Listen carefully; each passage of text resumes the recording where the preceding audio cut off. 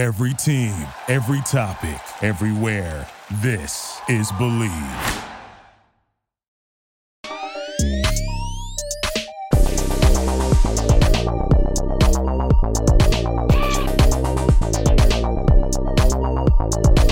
Good morning, beautiful humans. Happy Wednesday. Welcome to The Shawnee Show. I'm your host, Shawnee Suisa. As per usual, before we dive into the episode, I do want to remind you guys to follow us, like, share, subscribe, all of that good stuff. We are on all social media platforms as well as YouTube. Definitely trying to grow my YouTube channel. I'm close to 100 subscribers, which I believe is what I need so I can make a custom URL. It's actually driving me crazy that I don't have a custom URL on there. I am such a perfectionist with that shit. So yeah, please go subscribe to my YouTube so I can change my URL. Thank you so much. It would be great. I think we're 20 away, maybe even less. I'm not sure. I have to check. Haven't looked at the numbers recently, but yeah, it's an exciting time growing. Anyways, follow me on social. I'm at Shawnee Suisa for my personal account and then at Shawnee Show for all the show accounts. And this week, something that I actually did that was cool on my Instagram was I asked people to drop what they want me to talk about on my next solo episode, which is obviously today. And I feel like I was just craving that sort of live engagement that I used to get from the Saniac podcast. Because if you guys didn't know, on Saniac, we used to go live every single week. That was our show was always live. Our interviews were live. Our recaps were live. We were just always live. And something that I love about going live is the community that you build in the comment section. It's amazing. Like, it's one of my favorite parts of I guess online content is live videos. I really, really love them. So at some point I'm definitely gonna have to start doing those on the Shawnee Show. It's so much fun. It really is. And you start building a community to the point where it's not just people engaging with you, but it's people engaging with each other. You know, they're commenting, they're having discussions, and you know, they tune in every single week to not just hang out with us, like we did on the Saniac, but to also hang out with each other and to be able to discuss things with each other. So it's really cool. I love that part. It's really similar to actually Green Room, what Green Room's been doing now and what we do with the UFC on there. The MMA content on Green Room is awesome. I think it's like their main focus right now. I don't know. I'm not on the app too much apart from that, but Ariel Helwani, Pete Carroll, Chuck Mindenhall, they have a great show with The Ringer. And my favorite part is really the chat room because it's everybody else engaging with each other and it's really, really fun. And it builds such an amazing community. And I just think it's fantastic. So similar sort of way that you have that on the live video comment sections, you have that on Green Room too. Twitter hasn't added a group chat feature to their spaces yet, but I do think that once they do, it will really boost just the community building aspect of doing Twitter spaces, because they also have a limited amount of people that can be on the stage, which is unusual. In Clubhouse, they didn't have that. And I don't believe they have that on Green Room. I'm not 100%. Oh, wait, actually, they do have that on Green Room. But without a group chat, then it's really limited to who can actually speak and contribute in the Twitter space. So I think it's cool. On Green Room, they balance it out while having a limited amount of people on stage. They still have the group chat. So, you can contribute in other ways, which I think is awesome. But yeah, I miss that about live videos, you guys. I really, really miss that. So at some point I'm going to have to do that. And to supplement a little bit of that craving, if you will, I posted on my Instagram story and I asked, what do you guys want me to talk about? And there were some really cool responses. I screenshotted them. I thought I was going to have to just make up responses. Because, listen, you got to fake till you make it when it comes to content at the beginning. But there were actually some really good ones. So the first one is from Ron Smith, and it's why are we our biggest critics, or getting over self-doubt and celebrating little victories. I mean, what a deep topic. The rest aren't, some of them are as deep, but the rest aren't as deep. But that's just a pretty fantastic conversation starter, if you will. So, why are we our biggest critics? And it's interesting. I was thinking about this the other day. So often in social settings, we're so worried about how we're acting, but how often are we picking up on other people acting in similar ways to how we were worried about ourselves acting, if that makes sense? Does that make sense? It's a really interesting concept to me. So we're worried when we're sitting there being quiet and not contributing to the conversation. But when you're sitting in a big group and somebody's not as loud or as involved. A lot of times you don't even really notice it because it's a big group, right? And I mean, everybody can't be screaming unless you're in a Moroccan family household, in which case, hey, yes, they can. But it's really fascinating. And I do think we are our biggest critics. Well, except for maybe social media trolls. They're pretty intense critics as well. I don't know what's greater, our own self-doubt or the self-doubt that the social media trolls will impart on you. But getting over self-doubt, I feel like is fascinating as well, because why are we our biggest critics is more just like the concept, but how do we get over it, right? How do we get over that hump, and how do we start loving ourselves and also just celebrating these little victories? And so I feel like awareness, both self-awareness and also just global awareness and perspective, and being able to recognize the big picture is the best way that you can accomplish this, because you look at them as little victories. But when you go out, right, and you just zoom out and see all of the people on the globe and see everybody dealing with problems and everybody dealing with mental health issues and, financial struggles and just daily survival. And like whatever it is that you're worried about, when you think about the fact that, for example, let's say, let me give an example to this because I feel like it's a little bit complex. If you're depressed, okay, and you manage to wake up one day and shower and make your bed and feed yourself properly, those are 3 tasks that might seem small and insignificant and quote unquote little victories, but they're actually huge, because there is somebody in your exact same situation who is just as depressed, who wasn't even able to get done any of those 3, right? And stayed in bed the whole day.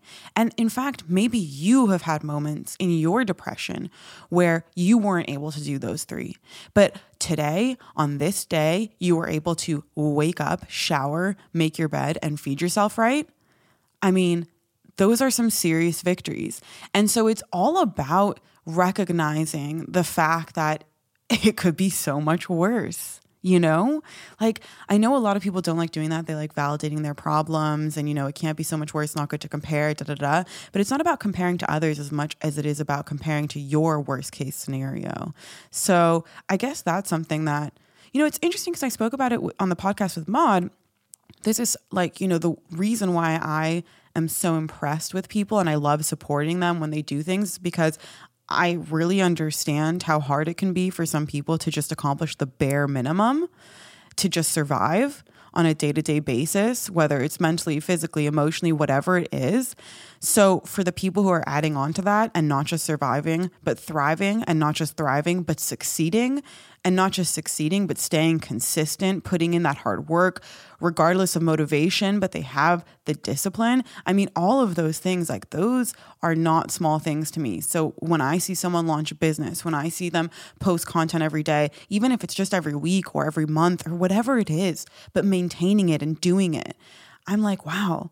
So, people aren't even doing any of that. Anyways, it's really hard to just do things, guys. And it's not just hard for you. And it's not an uncommon thing for it to be difficult. It's hard for everybody. Like a lot of people go through that and they have those struggles, and it's actually really normal for that stuff to be hard. And so just recognizing that and appreciating that you're getting through all of those quote unquote little victories is really important. If you have that perspective and you're like, wow, damn, so what I'm doing is actually really impressive, then you start feeling better. And also, again, like I said, it's not really about comparing to others, but about comparing to yourself. Just think about the worst case scenario that could happen with you. What about that time when you were hungover for a whole week after a party in college? Like, are you doing that now? If you're not doing that now, then you're improving. Oh, so you're hungover for 2 days is better than a whole week, So it's like all about those little improvements, just recognizing them. And I mean, it's just slow and steady, isn't it? What was it I posted on Twitter the other day that I really liked? I wrote, it's not about learning to love yourself, but it's about becoming a person that you can love. And who was it? Matthew commented, it's both.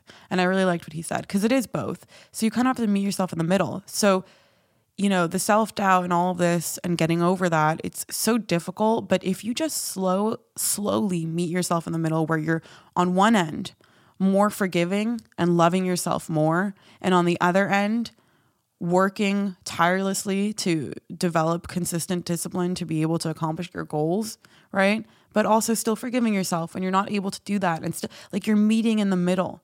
So you're learning to love yourself, and you're also working hard to become someone that you can love. And I'm telling you, once you hit that peak, I mean, you're obviously going to keep going. Like that's a never ending mountain. But once you start coming closer and closer together, it's a really beautiful thing for your self-confidence. And it can make you feel like a superhero, like invincible, if you will. And it's a great fucking feeling.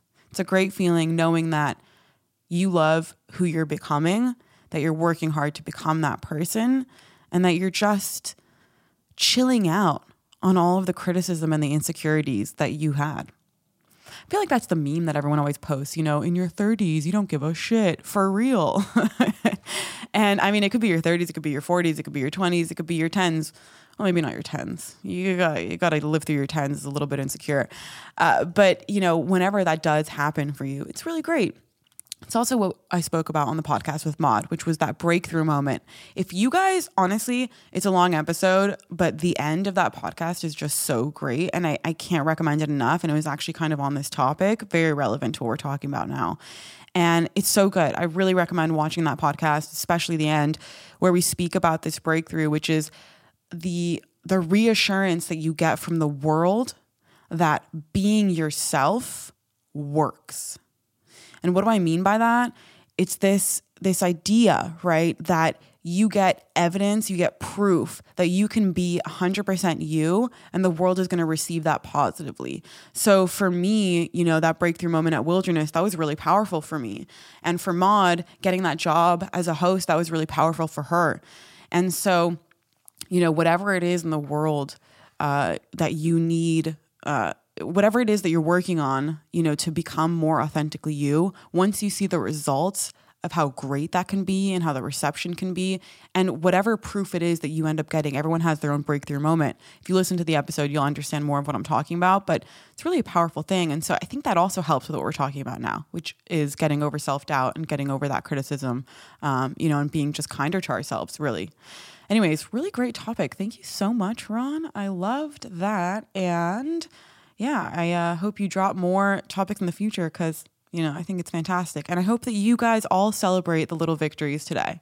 Like, I am celebrating the fact that I have cleaned so much, which I never stopped doing, and that I'm recording this episode, getting it done. And, these are the small victories. So I'm happy with it. I made my bed today. I love that.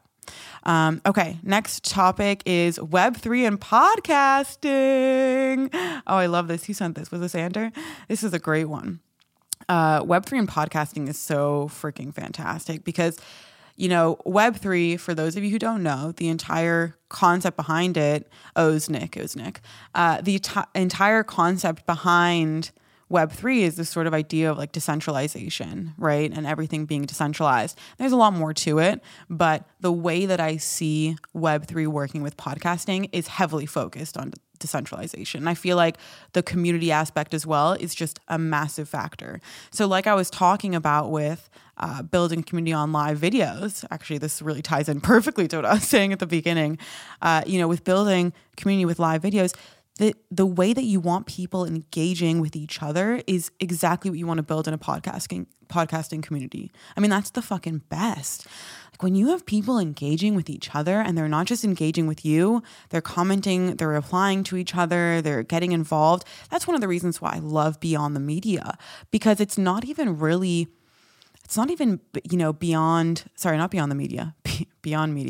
the interview, Instagram page.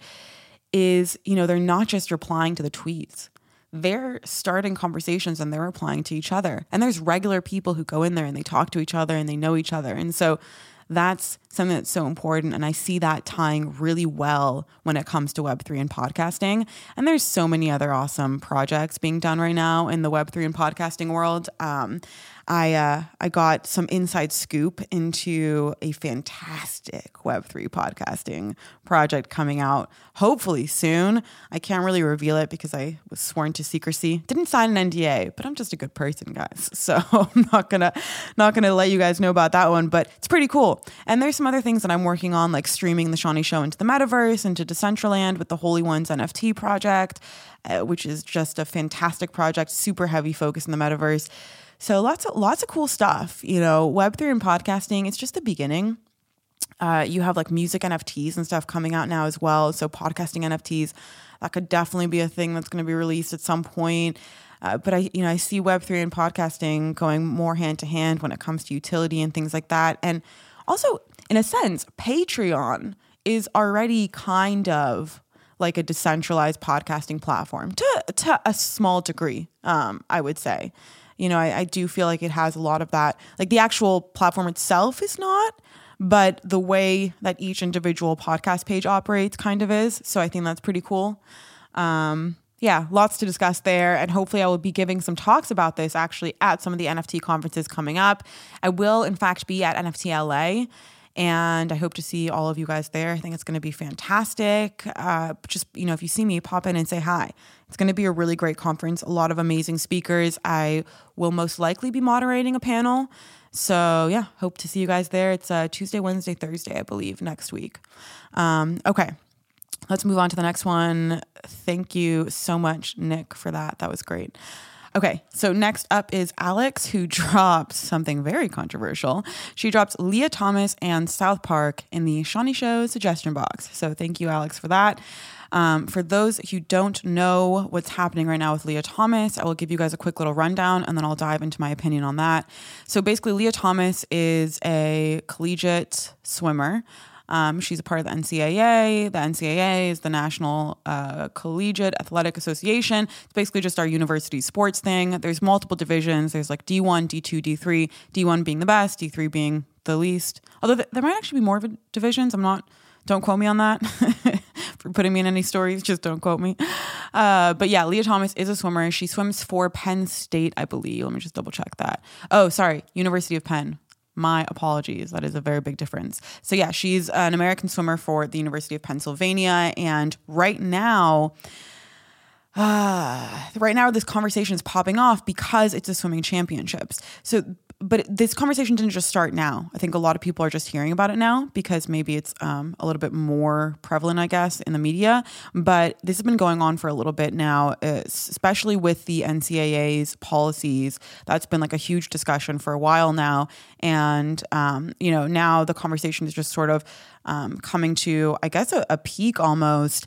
I feel like when it first started, people were a lot more hesitant to speak out because, just the idea of offending people was, I don't know, I think that there's been a bigger push now against woke culture. So people are a little bit more comfortable to speak out. So that might be why the conversation is also sort of coming to a head, combined with the fact that it's the championships. It's like just, I guess, the perfect recipe for it to be discussed. But essentially, it's a matter of the question is really, should trans athletes be allowed to compete against their biological counterparts, right? So should a trans female be able to compete next to biological females? And is there any sort of fair or unfair or just what are really the advantages and disadvantages of that?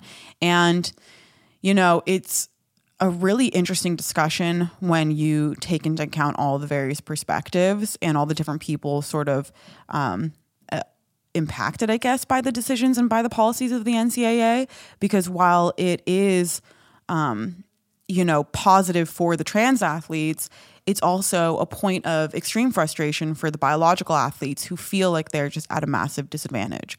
So, it's a complicated discussion. But I am happy that people are more comfortable having this discussion now because of the pushback against woke culture, because I do feel like it's important to talk about. The last 5 to maybe I wouldn't say 10 years per se, but I'd say mostly the last 5 years, maybe the last 8 years, the biggest problem for me in public discourse has just been this idea that we can't talk about things because even the simple fact of having the discussion is offensive. And that's a huge hindrance, in my opinion, for my own personal education, for my own personal growth, because I really need to talk about things to be able to understand them. So if I can't, feel comfortable enough to be in a conversation with someone where I might ask an offensive question, I just want to feel comfortable to be able to discuss things and to make mistakes in my conversations, to be able to make mistakes, growing and learning about something, because I really have a hard time learning things otherwise. Even when it comes to just like sport or physical, like I need to be able to talk back. I need to be able to ask questions. I need to be able to I guess, push and cause a sort of, just like a pushback to be able to really understand a topic. I think that that's really fucking important. Like I do. I stand strongly by that. So I'm actually happy to see the fact that so many people are now having this conversation and feeling comfortable to have this conversation and to put out a viewpoint that might be, that, hey, we don't think that Lia Thomas should be able to compete against biological females and not be scared to be called quote unquote transphobic or whatever it is, in the public discourse. And the thing is, I'm actually seeing, what I'm seeing that's really refreshing is a lot of people are coming out with open opinions about the topic that are from either sides of the spectrum, politically speaking, mentally, emotionally speaking, just all over. And, they're feeling comfortable to be able to say what they're going to say and not be judged about it. And I think that's really important. And it has actually shown to me that there is progress in the public discourse, which I think is awesome. So listen, we're talking about celebrating the little victories. Let's celebrate the little victories within society as well. And this is definitely one of those, in my opinion. But let's go back to the topic at hand. So really the question is, should Lia Thomas, who is a male to female trans athlete, be able to compete against biological females? Some people are completely denying the biological differences here, and some people are really gung-ho on it. And the NCAA, it comes down to the NCAA's policies, right? This is up to them. And they're the ones who have determined that if an athlete, I believe, is on hormone blockers, like if the male to female, so if you're going male to female, so if you're off testosterone, right, for a certain amount of time, then you're allowed to be able to compete. And I think that time is only like 1 to 2 years. So it's a really short amount of time. So somebody didn't have to transition for longer. I asked one of my friends, Matt Belinsky, who's actually going to be coming on the podcast, I believe in a couple weeks. I have to check my calendar, but he's coming on soon. And he posted a thing about this. And I asked him, I was like, are there major biological differences when it comes to somebody who is transitioning much earlier than somebody who's transitioning later? Because one of the arguments is the fact that males have larger organs, so they have better lung capacity, better cardio, the fact that they have obviously larger muscle build, their skeletal build is just completely different. So my question was, do you mitigate those advantages when somebody transitions younger? But then that brings up the entire discussion of, should people be allowed to transition so young, right? And at what age should they be allowed to? And if you put a ruling like that in place, are you then encouraging people to transition younger so they don't face, issues when it comes to competing as a collegiate athlete and so and so? So it's like a really interesting, there's so many different rabbit holes you can go down, and it's, one opinion or not, like one decision that you make, then it just affects everything. It's just like a domino effect. That's what I want to say. Wow, that was a lot of words to be able to just say domino effect, but what can you do, you guys? Sometimes I'm wordy. Anyways, it's an interesting discussion. I'll probably talk about it with Matt when he comes on the podcast, because he has some really strong opinions on this. He's pretty vocal about it. The fact that he dislikes that Lia is competing against women. And I guess I'll just say my personal opinion, because, I'm someone who grew up playing a ton of sports. I wasn't like a good athlete. I was a bench player, but I was on every fucking team. I did volleyball, I did soccer, I did basketball. I like whatever sport was available. I loved being on teams. I loved, my favorite kind of activity has always been a sport, because I just feel like it's a group effort. It's fun. It's not like a forced workout. Now, obviously, I'm into weightlifting and things like that, but it's taken years for me to get into it. When I was younger, I really just, I working out was not an option for me. It was playing sports. But obviously, you're doing conditioning, strength and conditioning for basketball and volleyball. And, you're incorporating all of that into it. So it was just a really great way for me to stay active, really great way to make friends. And you got to skip fucking classes. Such an underrated part of high school and middle school sports. It's like you got to miss entire half days of school because that's when games are. And you got to go on a bus and you got to go hang out with all your friends. And it's just so much fun. And you have away tournaments. And then I did Maccabi, which was also really fun. Went to Westchester, competed there. So anyways, moral of the story is Shawnee played a lot of sports growing up. And as somebody who wasn't very good, who was born with a natural disadvantage, which is lack of coordination, I can say that I personally would have been very frustrated to compete next to somebody that I felt like had a significant biological advantage over me. I would have been really frustrated about that. I really would have. It's not even the idea of a co-ed, for example, division or league or whatever it is. To me, that would feel almost better, right? That, in my opinion, I would be more okay with that then, because it could be co-ed, it could be all genders, whatever you want to call it, because then I would feel like it was an honest representation or an honest labeling of what's happening. But I would be really upset competing against someone who still have their biological genitals.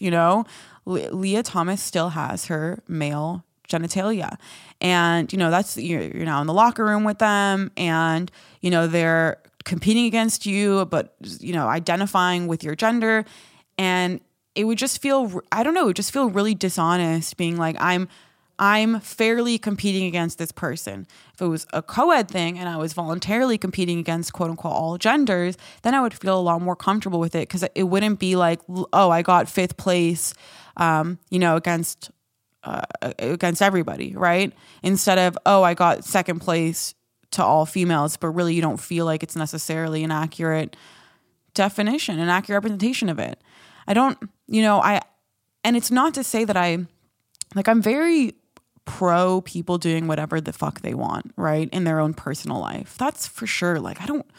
I'm happy to consider Leah a member of the female tribe when it comes to just day-to-day representation, right?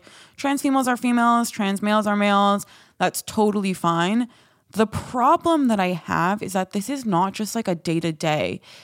The NCAA swimming championships is something that people dream of their entire fucking life. And it's something that people work so hard at. I mean, you're a D1, D2, even D3 fucking collegiate athlete. You are a specimen. You are someone who has been training for so long. You love the sport that you're in, or you're just addicted, or you were forced into it as a kid and now you just are obsessed, whatever it is, right? These people put their whole lives into this. So it's not just, accepting someone in social settings and, recognizing their gender identity, outside in the real world. This is recognizing their gender identity and ignoring all the biological differences that come with the transitioning process, especially later on, because this is not someone who did puberty blockers or anything like that. She transitioned much later. It's only been so I think she took 2 years off from swimming altogether while she transitioned and then came back. But to me, when you look at her build, it's there's a massive disparity. She's very broad-shouldered, super tall. It's not to say there aren't biological women who have similar build, but I mean, yeah, I just think there's a pretty blatant advantage. And to me, that's personally, this is my own opinion, right? To me, if I was on that team and I was competing as somebody who did sports for all of her life, I would be really fucking frustrated. And especially if I was at the higher level of competition. Looking back on me when I was in high school, I didn't really, I loved winning as a team because I loved watching my friends who were so good win because, they were all just so happy and they worked so hard. And I loved winning as a team. It's such a great feeling. But if I was in an individual sport, it wouldn't necessarily kill me to lose. You know, I'm not necessarily someone who's like won a bunch of gold medals out there for individual sports. So I'm not competing at the highest level. But if I was like, you know, within the top 3, right? And I had a chance at winning gold, winning first, yeah, that would really frustrate me.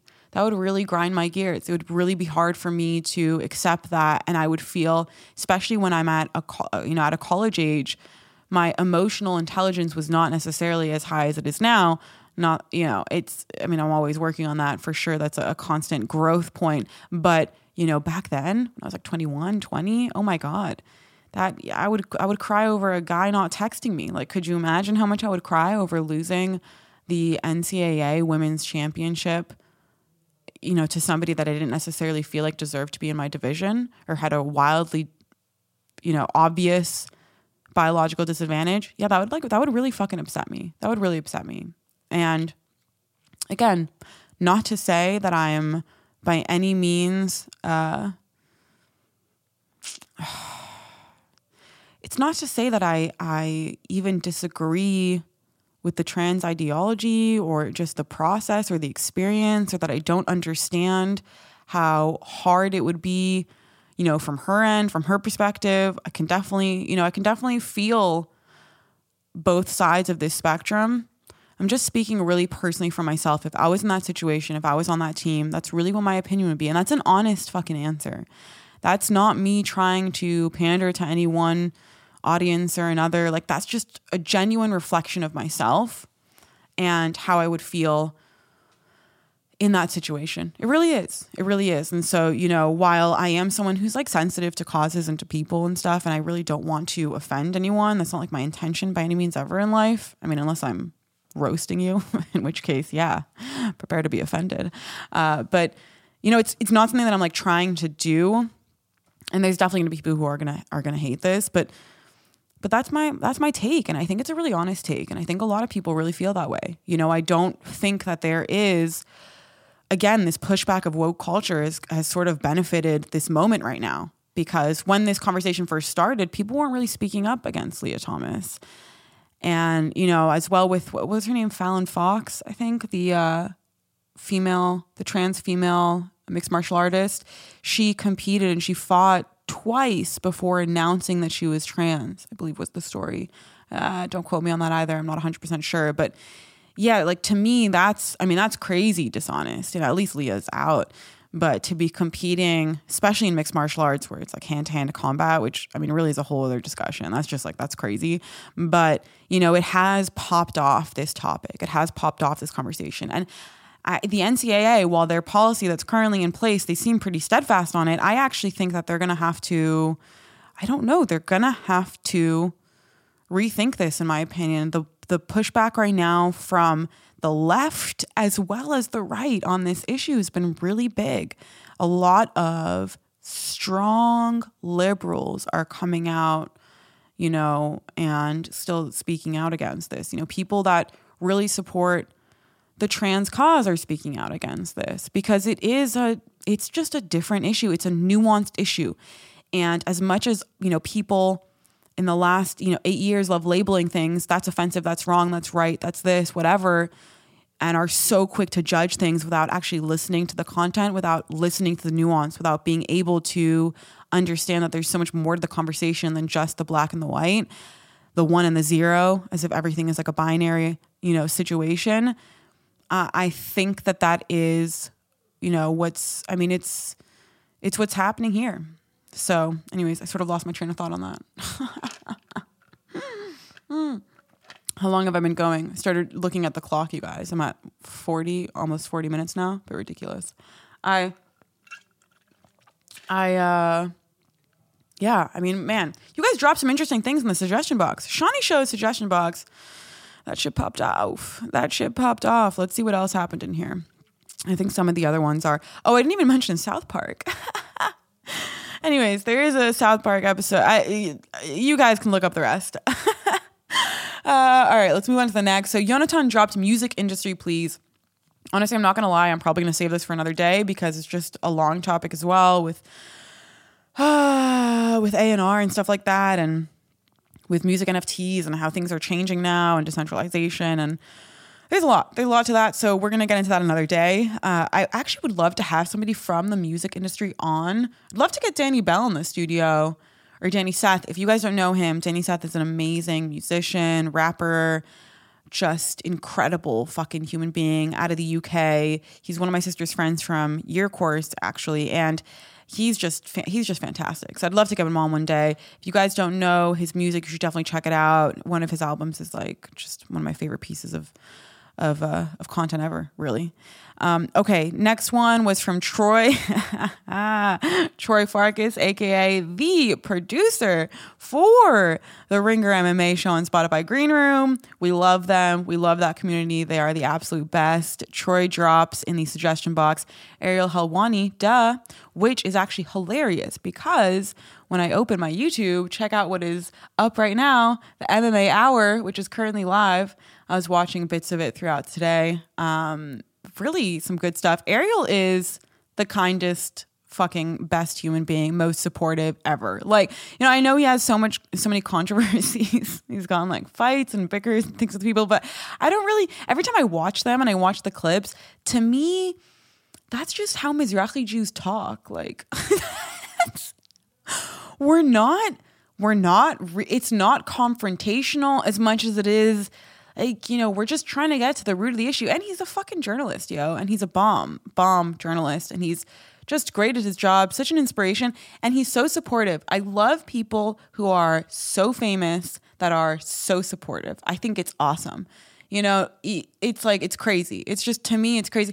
I meet all these fucking TikTok stars in LA with 5 million followers for just doing absolutely nothing. And I mean, they're assholes. Like, a lot of them are assholes. A lot of them will, you know, just walk right past you. Not to say all of them. I get along with like most people. So let's just, you know, put into perspective. But he's just a really nice guy for someone with such a big following. He's really supportive, super inclusive. The community that he's built on Spotify Green has been awesome. Obviously with Pizzi and Chuck, as I mentioned earlier. And yeah, just love them. And really, they're the reason why I had the confidence to go and apply for press credentials to UFC. So excited, I got tongue twisted for UFC 272. Because if I hadn't popped onto Green Room and started talking UFC with like some of the best MMA journalists on this planet, I don't know that I would have felt like, yeah, I can go and cover this sport. But I did, and I covered it, and it was amazing, and it was a great weekend, and I can't wait to do it again, hopefully at the end of April. So yeah, that's my little Ariel rant. Let's see. Was there anything? There was a couple other things, but honestly a little bit useless. Oh, one of my friends on the other slide, because I put up 2 pages, she dropped, this was Anna. She wrote family court / divorce. I think one of the Teen Mom people was going through something like that. I don't know. Don't keep up with that shit. Since I stopped Saniac, I really have a hard time watching reality TV. I've been trying to get through the Celebrity Big Brother season that Misha Tate won, but it's been hard for, I just can't, I'm like traumatized from it, from being in that community for so long, and just, it's a really negative space, so it's really hard for me to even tune into that shit now, but yeah, I do think it's one of the teen moms going through some shit like that. So she dropped family court / divorce court, and honestly, it's such a big topic. I feel like I would need to have an expert, maybe like a divorce lawyer would be kind of cool to bring on. It's a, you know, there's actually a really interesting discussion point within that conversation, which is the idea of dad's rights and mom's rights. There's like kind of a little battle going on there. It's interesting. Anyways, it's a whole other rabbit hole, but I've been going on for a very, very long time. Wow, so fucking long. And I still had other things that I wanted to say apart from the suggestions. Should I just keep talking? Fuck it. So there was this one episode from Crystal and Saga recently on Breaking Points. It was like their bonus episode. And I was listening to it on one of my walks, and they got to a topic about Israel. And I don't think it was Sagar talking. It was a male voice, but it didn't sound like him. It might have been Kyle. I don't know. It might have been someone else. But they started going down the discussion. There was some new policy being enacted in Israel about marriage between Palestinians and Israeli citizens. I don't know what the whole policy was, but basically the points that I wanted to address from what he was saying, he being someone I actually don't know because I don't think it was Soccer, so someone else. But he was saying, how blatant it was that Israel was trying to, because in the policy it said maintain its Jewish character is one of the reasonings. And he was saying, this is clearly like an ethno state, da da da da da.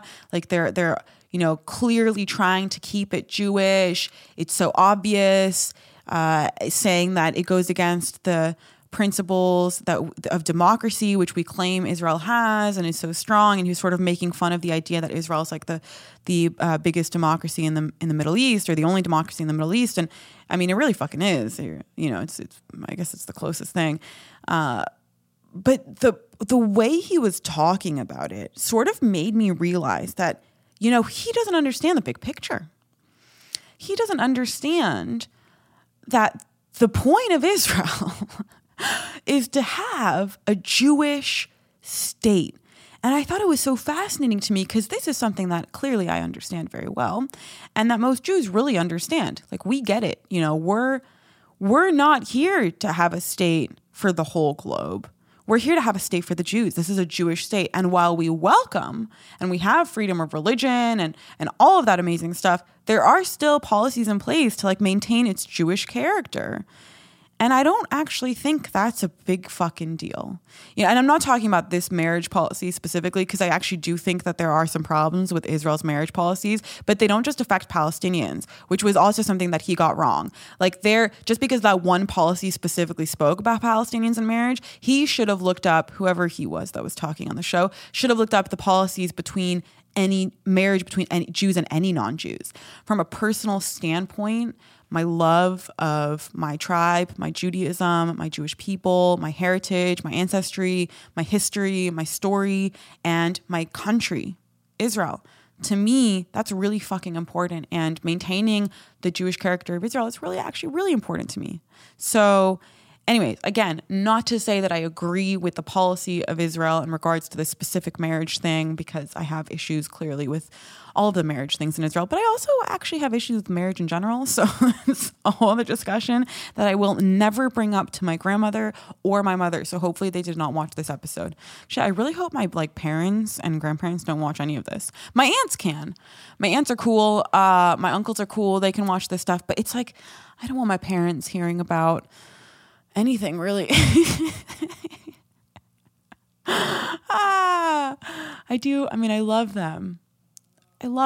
But then I feel like I can't drop jokes about tripping on acid and shit, And I want to be able to drop the tripping on acid jokes. My mom would be okay with those jokes, but my dad, not so much. And then he's going to start talking about how I should be careful with what I say because, it's the fucking 20s. And talking about acid is bad. What can you do? The other day I put out a really hilarious tweet that I was so proud of myself for. You ever have a tweet that you're just so proud of yourself? I was like, damn, you did do that in less than 200 characters. Wow. For somebody who's a very long form person, when I can get a tweet down and it's short form, I get really proud of myself. I'm like, wow, so few words. Anyways, I tweeted, I may have tripped on LSD, but I'll never trip over a guy. That killed me. Oh my God, that fucking killed me. I just love that tweet so much. I want to relive that tweet moment for a long time, for a really long time. But I use the word LSD because on Twitter, it's full of all of these fucking intellectuals. And, I just feel like saying acid is less socially acceptable right now within that space because they all like to use the scientific terms. You don't say shrooms, you say psilocybin. If I'm tripping on shrooms, if I'm getting fucked on shrooms, I'm not saying psilocybin in person, okay? But I am saying psilocybin on Twitter because I am trying to blend in with the whole Eric Weinstein crowd, and they use that kind of lingo. They say, God, I don't even know what the full term is for LSD. What is it? Acid. Yeah? Is that the right one? Should we look it up? Let's Google it. You know what, guys? Let's learn something together. LSD stands for, okay. Oh God.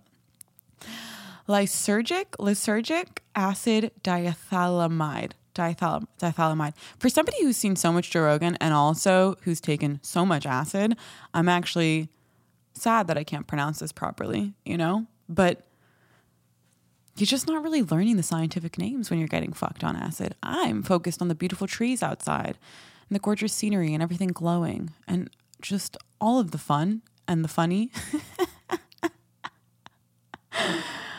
Okay, so I'm going to mark this episode not for kids on my YouTube.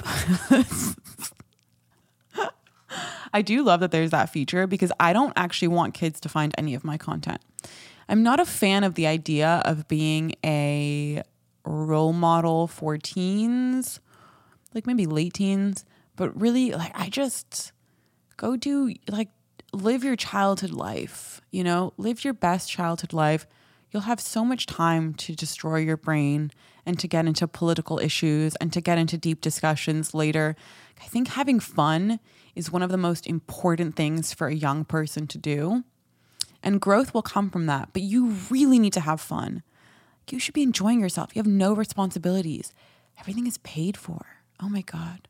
I'm thinking about buying a Tesla right now. And I was like, wow, you know those people who just have everything paid for? Children? That's great. But I do like being an adult. It is a fun time. Although I wouldn't mind being stuck as a 22-year-old. I was hot when I was 22. I mean, not that I'm not still hot. I think I've had more of a glow up actually now. But really my skin was just so good. Like I was glowing. It's such nice skin. You don't appreciate nice skin until it's gone. Anyways, all right, guys. I love you all so much. The Shani Show really does mean the world to me. Don't know how to quite put it into words just yet, but we've been active for about a month and 3 weeks now. We're almost towards the end of our second month. I think on April 1st or April 2nd will be the 2-month mark. And it's just been fantastic. It's been awesome to see the support and the reception and, you know, people saying that the studio is really well done. Because like I had all these insecurities that my cameras were just too low quality and it was going to be so fucking annoying. But, you know, the truth is getting rid of perfection and that idea in my head has been so important for me throughout this process. And so I think it's been awesome to just kind of learn that you just got to let go on some things. Perfection is not going to be there. It's actually a really great way to sort of tie a bow on this episode because it ties into what we were talking about with the Leah conversation, which is just the ability to make fucking mistakes, specifically within conversations, what I was talking about before, but the ability to just, you know, not worry about everything being so perfect. So you don't have to say everything perfectly. I don't have to edit everything perfectly. I don't have to, the audio levels don't have to be like exactly even. I can't tell you how anal I can get sometimes with that kind of shit. It's really something that I'm trying to overcome. And, you know, it can be so overwhelming that instead of producing content and just putting stuff out there, I will literally shut down for like 4 days because I can't figure out or do it perfectly or feel like I have the motivation or incentive to do it perfectly. So I don't want to do it at all. And like, that's just a really bad fucking mindset, especially when it comes to content creation and growth online. So just trying to channel my inner Gary Vee here. It's all about the content. I need to learn how to impersonate him. I want to practice that for a day and nail it down because such a funny one. He's hilarious. Anyways, thank you guys so much. Likes, follow, subscribe, share this, send it to all of your friends. And I hope you guys enjoyed this episode. Drop in the comment section if you guys have anything you want me to talk about in the future. DM me if you have anything specific you want me to talk about or have any questions you want me to answer. Really like engaging with the audience. It's so much fun. Today was so fun because I felt like I was really talking or specifically talking to people, and I love that. And if you guys want me to do lives or get that stuff going, then, you know, send that. Feedback is welcome across the board. You know, I'm really happy to accept feedback, especially from all of you who are listening now, because really you're day ones, you know, consider yourself day ones. I think we're only on whatever number episode here. So this is early days in the Shani Show. You have a lot of access to me right now. And I'm really, really interested in your thoughts and your takes. And I love reading your messages, and the DMs that I've been getting have just been awesome. So keep that stuff up. It's been great to hear from you guys.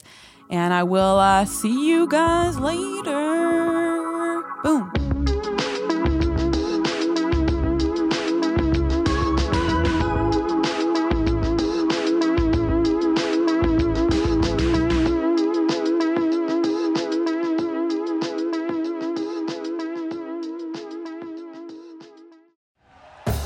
Thank you for listening to Believe. You can show support to your host by subscribing to the show and giving us a 5-star rating on your preferred platform. Check us out at Believe.com and search for BLEAV on YouTube.